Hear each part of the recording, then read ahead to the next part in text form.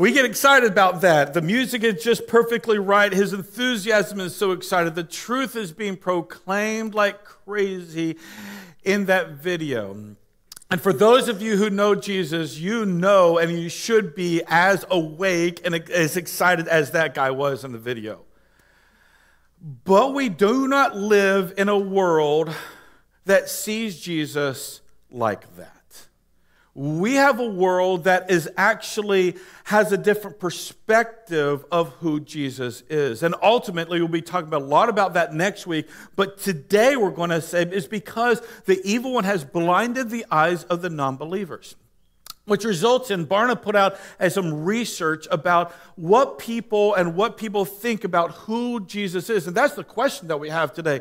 Who do you say Jesus is? And I'm going to pause before we go any further because I want you to take your Sunday school answers that you just have embedded into your mind of knowledge for those of you guys who've raised up in church and just get rid of them for a little bit. Let's start from scratch because if we really know who Jesus is, it should lead to an awakening of our hearts in some magnificent ways. But the world is asleep, and maybe you are as well. And today we're going to tackle that in some very simple ways. This is what research says about our society. More than 9 out of 10 adults say Jesus was a real person who actually lived. 92% of Americans say that Jesus was a real being. While the percentage is dipping slightly among the younger generations, only 87% of the millennials agree that Jesus actually lived.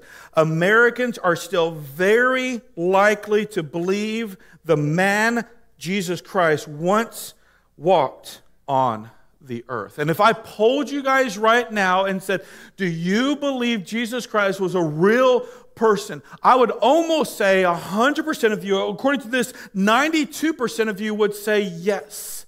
And so would all the demons in the face of the world. I'm going to pause and say, we can believe all we want to, and so are the demons. There's something different that we need to talk about today that divides the true believers and those who are truly blinded by religion or anything else. And then it continues. Most adults, not quite 6 in 10, believe Jesus was God. So only 56% of potentially those 92% believe that Jesus was God. While about 1/4 says that he was only a religious or spiritual leader like Muhammad and Buddha, 26%, while the remaining 1 in 6 say they aren't sure whether Jesus was divine. I just want to let you know, Jesus is God. And if you just, we'll talk about this next week with the things that just don't understand, that are kind of blinded with the mystery of the Bible. If you have faith in Him as God and God's gift to you, it should change everything. It should wake us up and follow Him. We'll get to that in a second. About half of Americans agree, either strongly or somewhat, that while Jesus lived on earth, Jesus Christ was human and committed sin like other people. Pause. Blasphemy. Blasphemy. How could Jesus die on the cross a sinner for sinners? It's useless. But a perfect Lamb of God who took away the sins of the earth, of you and me, the earth, died on the cross perfectly sinless. Why? Because that was what was required for you and for me. Okay, all right. Just less than half disagree, whether strongly or somewhat, that Jesus committed sin while on earth.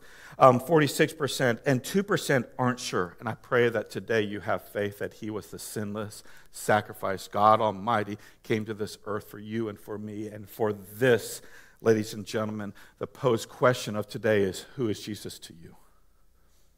If Jesus is just a religious figure that you know the right words and you're not living Him out, Every single day, I'm telling you what, you have fallen asleep and you are deeply, deeply in the trance that this world and your selfishness has to offer. And I'm telling you what, there's so much freedom when you wake up.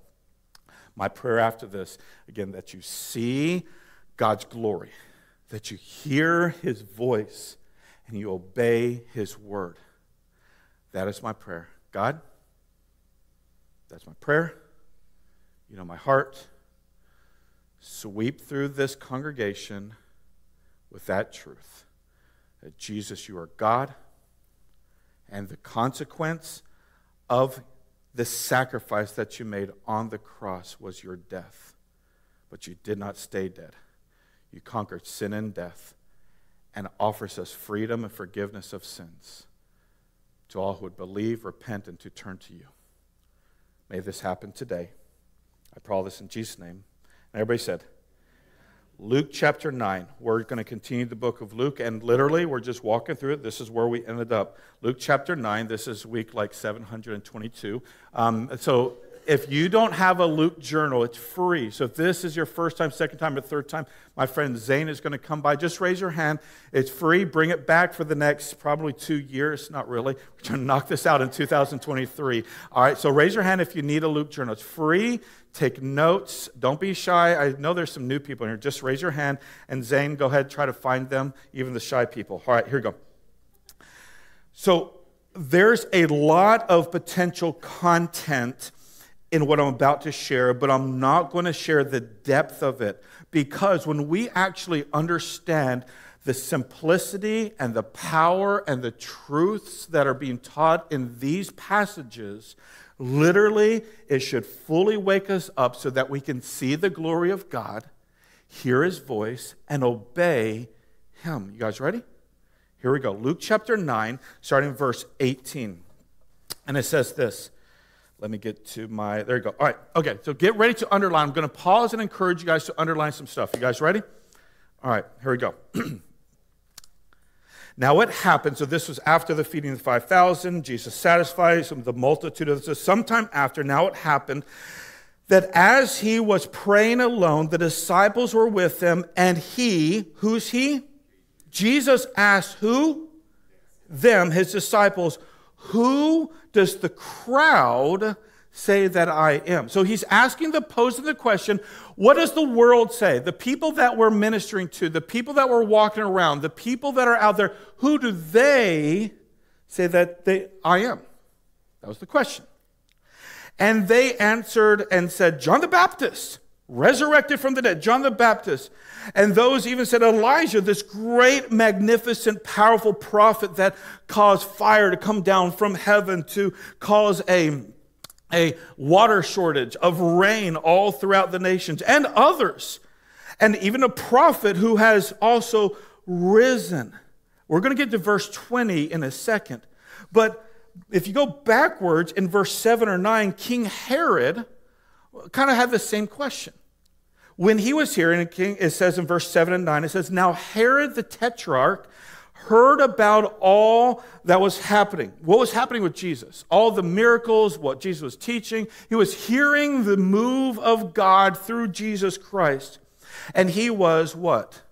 Perplexed. It's just like, what's going on? And I want to pause and tell you, this whole revival thing that's happening is perplexing everybody. Why? Because it's a move of God in some dramatic ways. And we look at that, and the social media, gosh, don't look at social media on it. It's stupid. People on the right and the left are saying it's fake. Other people are saying the world is ending and everything. It's just these young people are falling deeply in love with Jesus and going against the culture, and everybody is perplexed. We as Christ followers should not be perplexed and say, is it real or not? We should say, those young people are worshiping and repenting and turning to Jesus. We should be celebrating and praying for them, not being like, I wonder. And the I wonder people are the Pharisees and the Sadducees.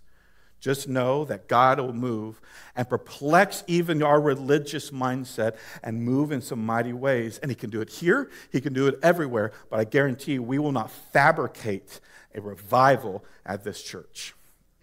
If it happens with one person repenting and turning their perplexity into submission to God and repenting from their sins and turning to Him full out. And that's what the rest of this passage is going to talk about. That's my prayer for you, and be praying for these young people that are being revived and woken up, and stop being perplexed about it and start praying for them, because they're the generation that's going to change the world. I guarantee you that. Stop being perplexed. King Herod was perplexed because it was said that some says they were John, those raised from the dead. By some it was Elijah that appeared, and others, and some prophets of old risen. Herod said, John I beheaded. In other words, I cut John's head off. I saw it on a silver platter. It can't be him. But if other people are saying it's him, that he was perplexed. He's like, what is happening?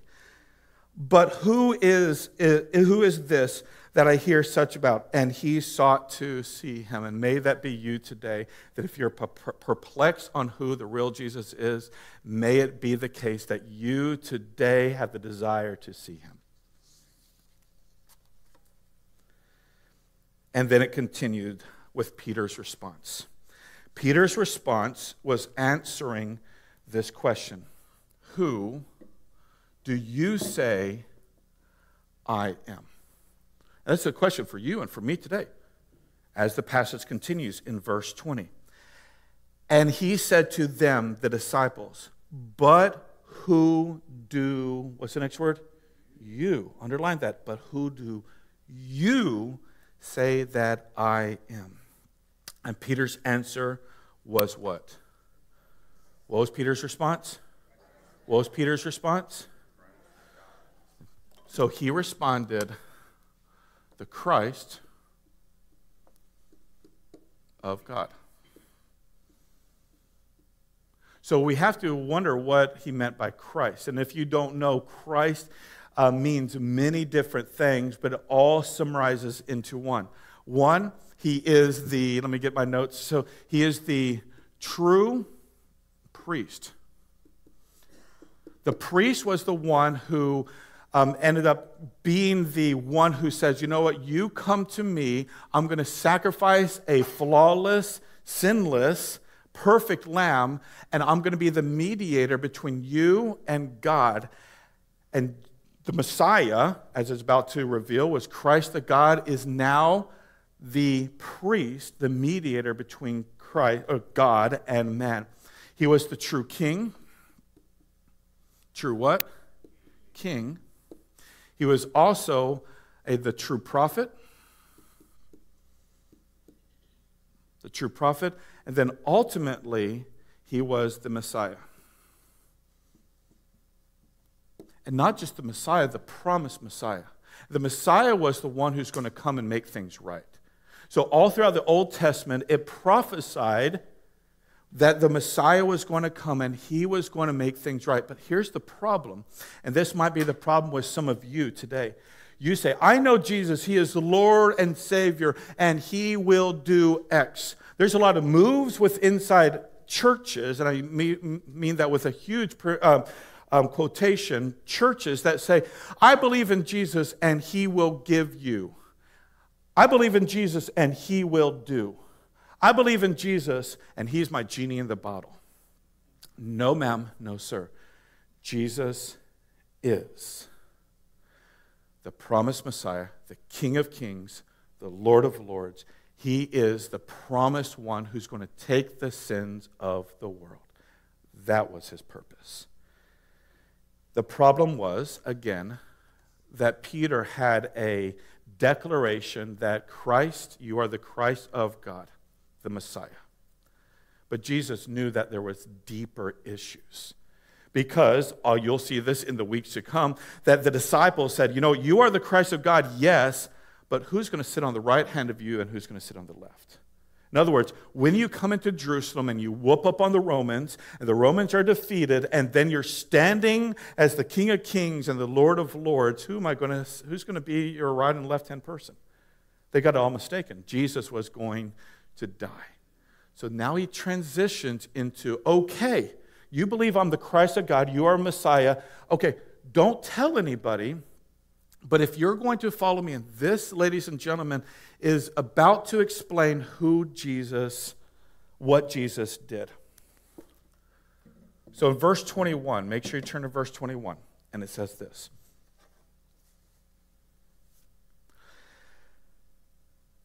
And he strictly commanded them what? What did he tell them not to do? Tell nobody that he was the Christ. And then he says, the Son of Man, what's the next word? The Son of Man, what? Must. The Son of Man, the King of Kings, the Messiah, must what? Must suffer. He must be rejected. He must be killed, and he must raise from the dead. And when Peter, he's like, Jesus, and we see this in Matthew, hey, Jesus, come here for a second. Come here. Did you know what prophecy says? Jesus says, I know you're trying to make a big stance and saying, do a sacrificial, humble thing because you're the Messiah, the suffering servant as the Old Testament. But let me tell you what the religious teachers say. The religious teacher says the following, that you're going to reign and you're going to whoop up on the Romans and so on and so forth. Would you stop with this suffering thing? Matthew 16, this is where we find this from. Matthew 16, verse 21. From that time, Jesus began to show the disciples that he what? That he what?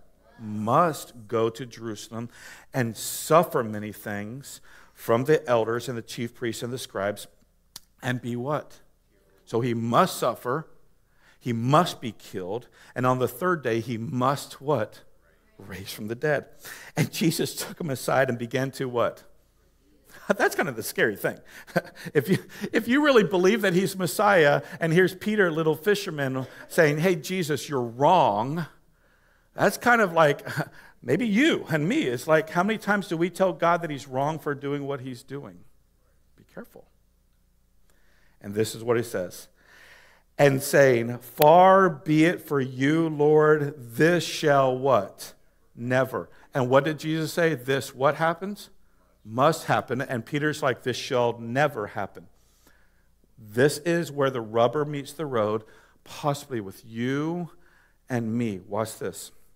This shall never happen. But he turned to Peter and said to Peter, get behind me what? Satan. So here's his best friend. The one that had his back.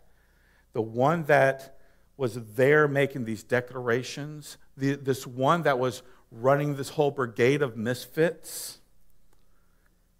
And he called him Satan. He's like, your evil thoughts are not of God, they're of man. This is what he says.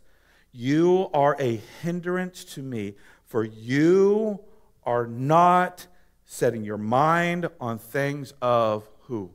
God. But things of man. And that's the question.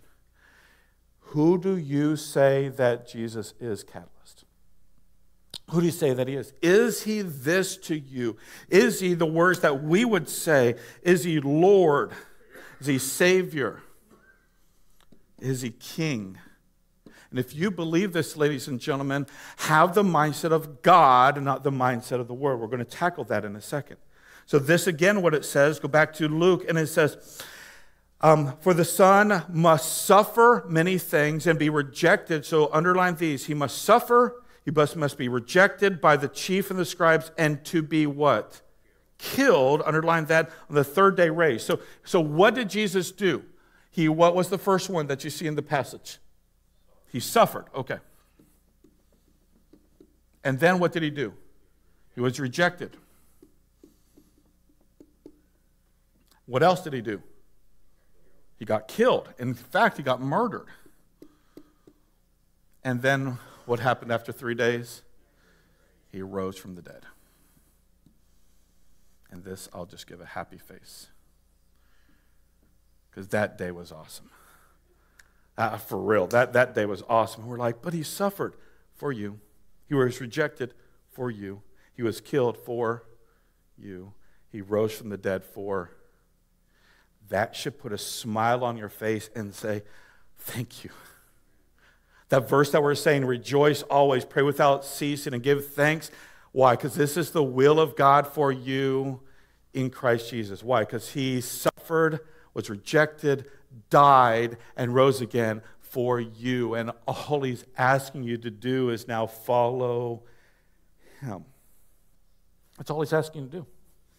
He's like, because I am Jesus, because I am God, I came and I must do these things because he had you in mind. He must come to die, suffer for Jim, for Wes, for me, for Rachel, for Carrie, and yes, absolutely for my daughter as well. Everybody.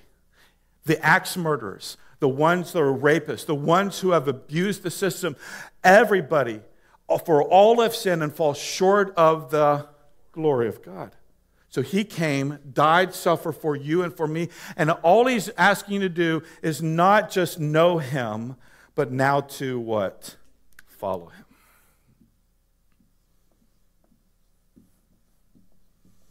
Follow who? Follow me.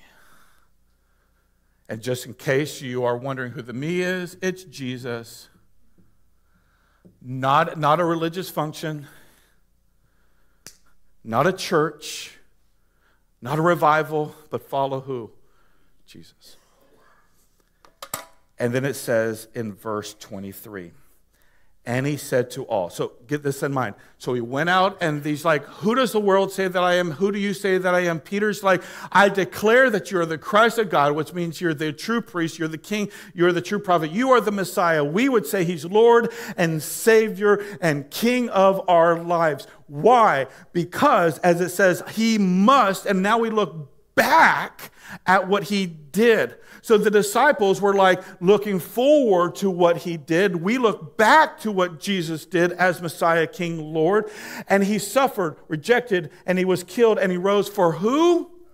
For you and for me. The problem is we stop there. The problem is we stop there.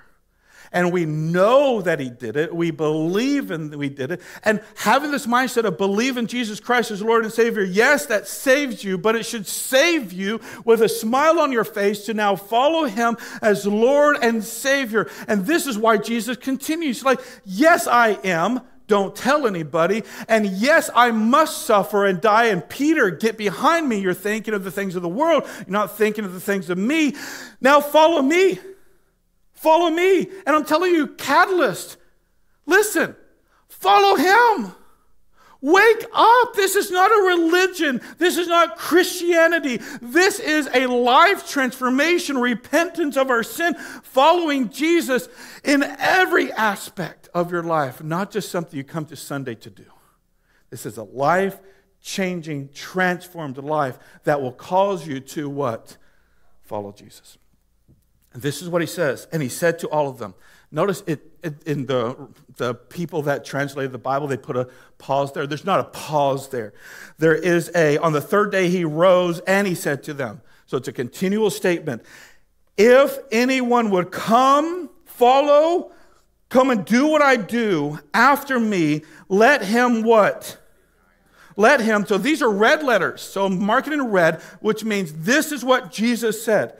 If you want to follow me, if you believe that I am who I say I am, and I did what I said I'd do, it doesn't stop there. It says, follow me. If you're going to come after me, number one, you need to what? Deny what? Self. Deny yourself. And I think if we just stopped there, had a whole 11-week sermon series on that, it might help us. But I'm telling you, you just need to know that without Christ, as number one, you are a selfish, arrogant, prideful person. And that's what Jesus said. Deny yourself, which means this. Humble yourself with submission. This is what it means to deny yourself. Humble yourself under God's mighty hand, under what he did, and simply say, I am nothing. Can you use me? And he's like, absolutely, we're in the right place. God, forgive me of my selfish sins. I repent from the white lie all the way to the axe murder.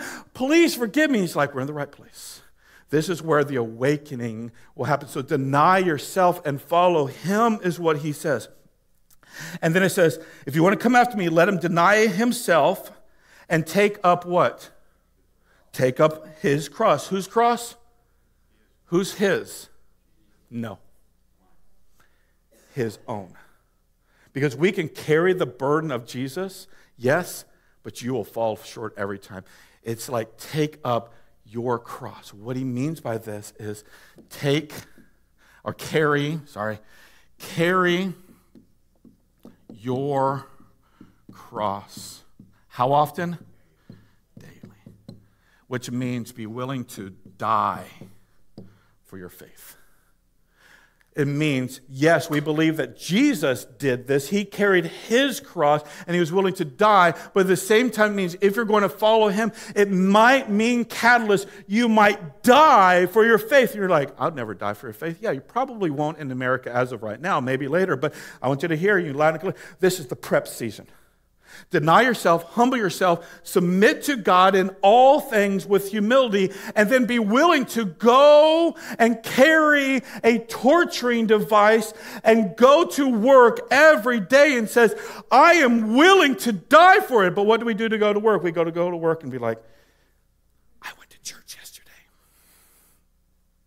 Or on social media, it's just like, I'm a Christian. No. Carry your cross daily, like Jesus did. What Jesus did was the following. He went to the cross without saying a word.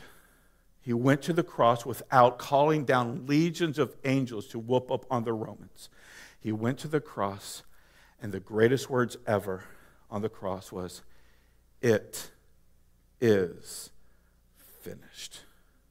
Which results in this to all who would believe in Jesus Christ as Lord and Savior. That he came, died, rose again, rejected. It means you are saved. Now go follow him, which means denying yourself, carrying the cross, and what? Following him. Verse 24, for whoever would save his life will lose it, but whoever loses his life for my sake will what? Will save it. So what does that mean? You and I need to die to ourselves, but we need to be willing to lose our life. And this life here is different than the carrying of the cross. This is being willing to die a torturous death because you are undeniably believing that Jesus is Lord and that what he did, undeniably, no matter what the skeptics say, what this losing your life means, and they illustrate it, is this. The world does not have authority over you. Your life, the American dream, the American mindset, the white picket fence and the 17 dogs and the cat that just died, all those type of things, just put it to death. Just say no to the world. And this is what he continued to say. He says, lose his life. For what does it profit a person or a man if he gains the whole what? If he gains the whole world, you gain everything that you want, that everybody on Instagram, TikTok, or whatever the things that are out there say that you should do. Jesus is like, deny yourself, be willing to die for your faith, get rid of the world's temptations that are out there, get rid of it. What profits the whole world but gains or forfeits himself? And that's my prayer for you. Many of you are still, the devil has tempted you with the American dream. He's tempting you with money. He's tempting you with a house. He's tempting you with the perfection that you think that you need to have. And Jesus is just saying, deny that. Be willing to die for me. This world that has all these temptations, get rid of it. Because you can profit all of that and forfeit your soul because you love that more than you love me. And then lastly, he simply says, for whoever is what? Ashamed of me and my what? Words. So it's both, ashamed of me and my teachings and my words. Of my words, of him will the Son of Man be ashamed when he comes in his glory of the Father and of the holy angels. But I tell you truly that there is some standing here that will not taste death until you see the kingdom. Last one is this. Be, what do you think it's going to say? Be what? Be unashamed. Be unashamed. Which I heard somebody say the other word, which is bold. Be bold.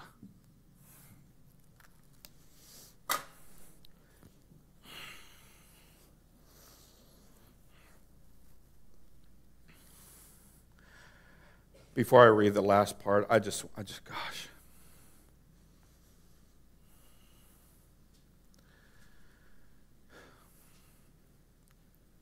Catalyst Church will be 12 years old next Sunday. I have probably preached sermons like this for 12 years. You have heard it when you read the Bible. You've heard it in songs. You've heard it on Caleb.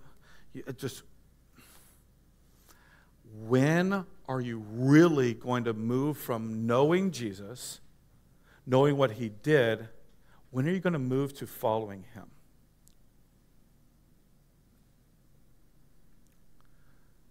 I love you enough to say, wake up. Wake up to who Jesus is. Wake up to the sacrifice that he did for you and for me. But we take it for granted for those of you who are religious and you're like, no, I like myself. Oh, no, I'm not willing to die for it because, you know what, I'll never die. Wake up. I like the world. I like the white picket fences. I like my job. I like all this stuff. And you know what? It makes sense. And then many of you are so ashamed of the gospel of Jesus Christ that you are staying silent. You're missing out. Wake up. Because when you do, as this next passage says, you will see the glory of God. You'll hear his voice. And you will obey him by following him. So I'm begging you to simply, how do you do this? Wake what? Up. Wake up. And you're like, how do I wake up? Figure it out. If you need me to spoon feed you on how to wake up, you're deader than a doornail. I could say, read your Bible, pray, confession, and all this stuff. Absolutely, absolutely. But it takes you being willing to start with number one, deny yourself. That starts it. That's what Jesus says. I'm going to humble myself and say, because Jesus is who he is and is what he is, I'm going to humble myself and say, I surrender all to you. Please, Lord Jesus, change my heart. And the simple start, he's going to say, repent from your sins, the small and the great, and let's start over from scratch. The passage for today ends with, I would say, one of the most beautiful, glory-filled passages that answers this question. So I think it's beautiful. 8 days later on, after he says, follow me, the bookend of this passage, 8 days later on, Jesus Christ was transformed. They got to see the God of him. He was transformed. Let me read this, and this is my prayer for you, that you listen to this, and in light of what we just talked about, may you see Jesus truly in the same light. Now, after 8 days of these sayings, he took with him Peter, John, and James, and went to the mountain to what? To pray. And as he was praying, the appearance of his face was altered. And his clothing became dazzling white purity. And behold, two men were talking to him, Moses and Elijah, who appeared in glory and spoke of his what? Departure. I'm going to pause right there, and I want you to look at me. Jesus must suffer. He must be rejected. He must die, and he must raise from the dead. And in his physical state, he's like, I know the suffering that's going to have. So God Almighty, God the Father sent Moses and Elijah, said, hey, let's do it. You must do it. You must do it. You must do it. And the glory of God shone through Jesus. It was who Jesus was revealed at that moment. The bookends of this passage. It was revealed. Can you imagine what Peter and John and James, they were there. They're like,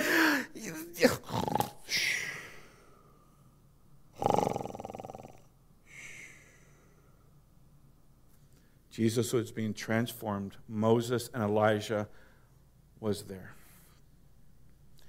And they were sound asleep.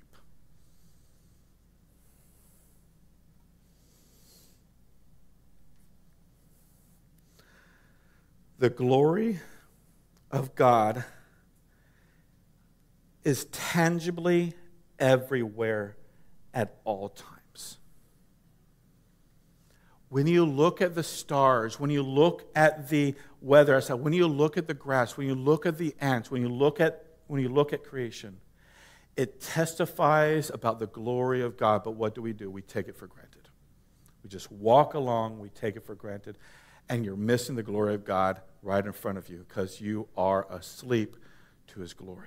When you read the Word of God, you're like, I got to do it because Pastor Dave is going to say, did you memorize the passage? Or do you be like, oh, I see your glory, I see your words, you're talking to me right now. And when we pray, you're praying to Jesus, the sacrificial lamb, and he's like, I love you, son, I love you, daughter. Would you please have community with me? And what do? Lord, I pray that I won't hurt somebody at work today. Amen. No. Who are you talking to? Is the most important part of our prayers. And when we take the blinders off and we wake up to see the magnificence of who God is, it should transform our life, which should lead us to denying ourselves, which should lead us to being willing to die for the sake of God's glory, which should lead us to deny taking the world and saying, shove it, I've got the greatest kingdom ever that I'm going to go to, and I'm going to be unashamed about it. But it takes us to do what? Waking what? Up. So he spoke to them about the departure, the things that must accomplish in Jerusalem. Verse 32. Now Peter and those who are with them were what? Heavy with sleep. But when they became what? Fully awake. Not just, oh, bright light, I'm going to go back to bed. No, fully awake to see the glory of God in their midst. They were told later on not to tell anybody about this, but here we are today, and we get to testify that God is Jesus. Jesus is God, the Savior of the world, and he suffered, was rejected, and died, and rose again for you. So do you love him? And if you say yes, follow him. And this is, Peter does what you and I do. I see the glory of God. Now let's figure it out. I see you, Jesus, in your magnificent glory, your magnificent power. I even see Moses and Elijah. I heard about them, read about them, but they're there. Let's have church. Is what he's saying. He's like, hey, I'm going to pitch you a tent so everything's okay, so you guys can have a dialogue. He was attempting to help. But you'll see in this passage in a second, he was attempting to help, and as soon as he stopped speaking, God the Father covered them like a cloud. It's like, I don't need your tent, I've got my tent. I don't need your presence, I've got my presence.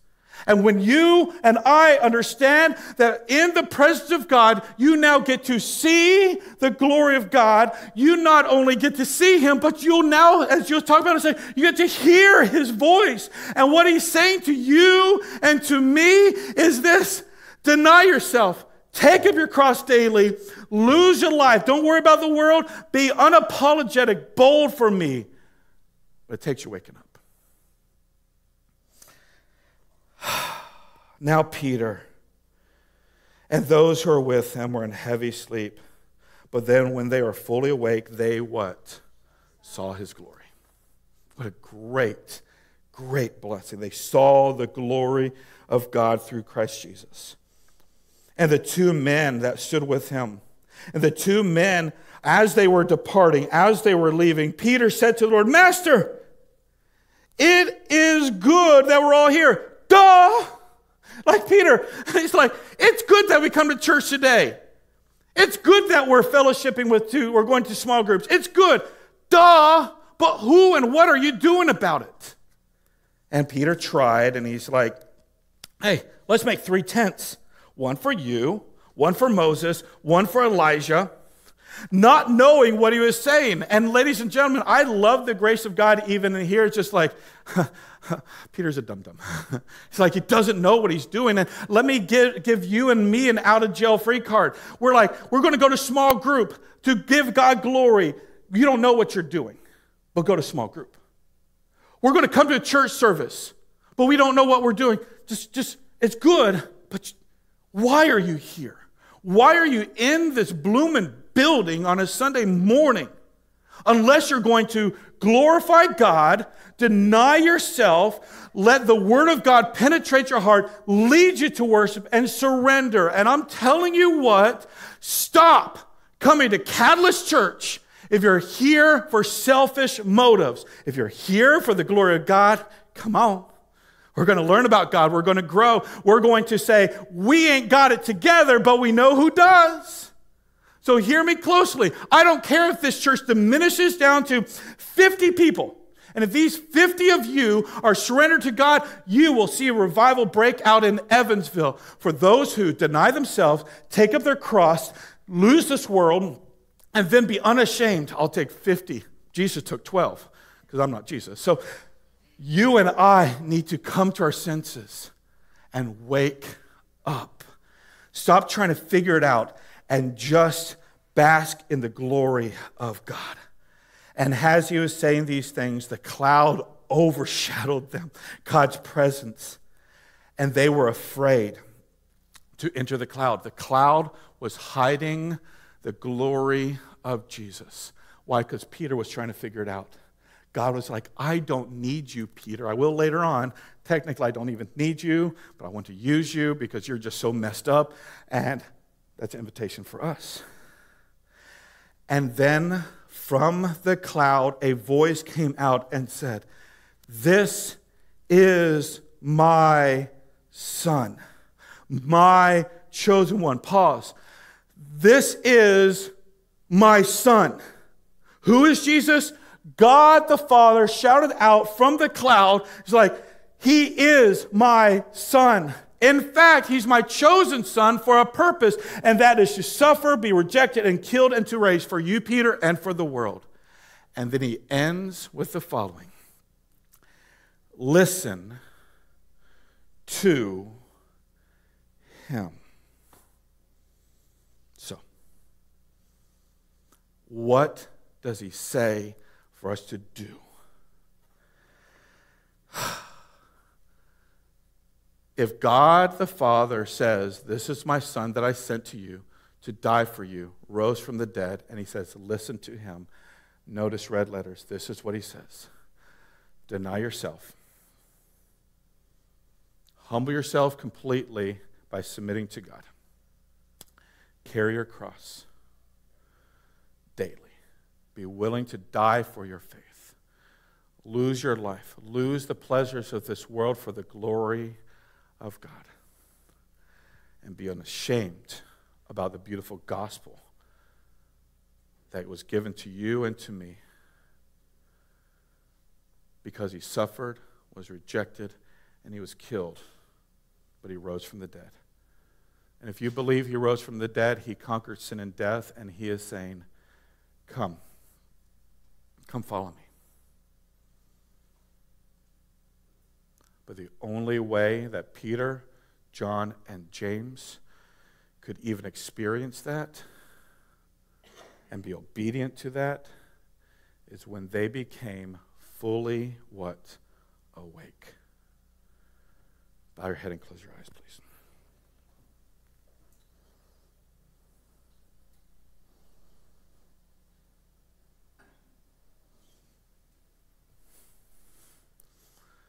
Father, forgive me for trying to figure things out. I personally confess that you are God. Jesus, you are King, Messiah, the true prophet, the one who came for me. And I believe that you suffered. We were rejected by men. You were killed on the cross, but at the end you said, it is finished. You offered your life for me. But then you rose from the dead. Your glory is real. Your glory is true. Forgive me for not following you with all my life, my heart.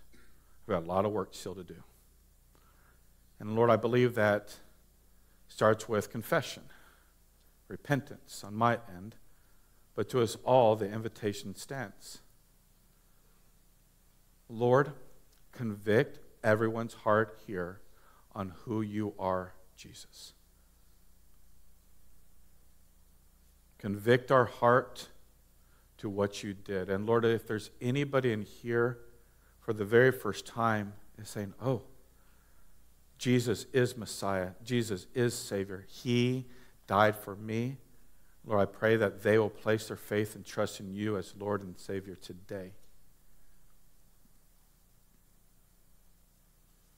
But this passage is more for us as those who believe in who you are and what you did. Because in order for us to truly see your glory, hear your voice, and to obey you, Jesus, we need to wake up. So I don't know what sins that we are holding on to, what things that we are dealing with that are keeping us asleep. Maybe it's the American dream. Maybe it's our anger. Maybe it's our pride. Maybe it's our lust. Maybe it's, well, you know. Convict that to our heart, and may it lead to true repentance. Awaken us today to our depravity. Awaken us today unto who you are, so that the knowledge of you moves from our head to our heart. Remove our hard heart and give us the heart of flesh by you, Spirit. Lord, we're going to simply sing a song and work with you however you see fit. May we turn our eyes to Jesus.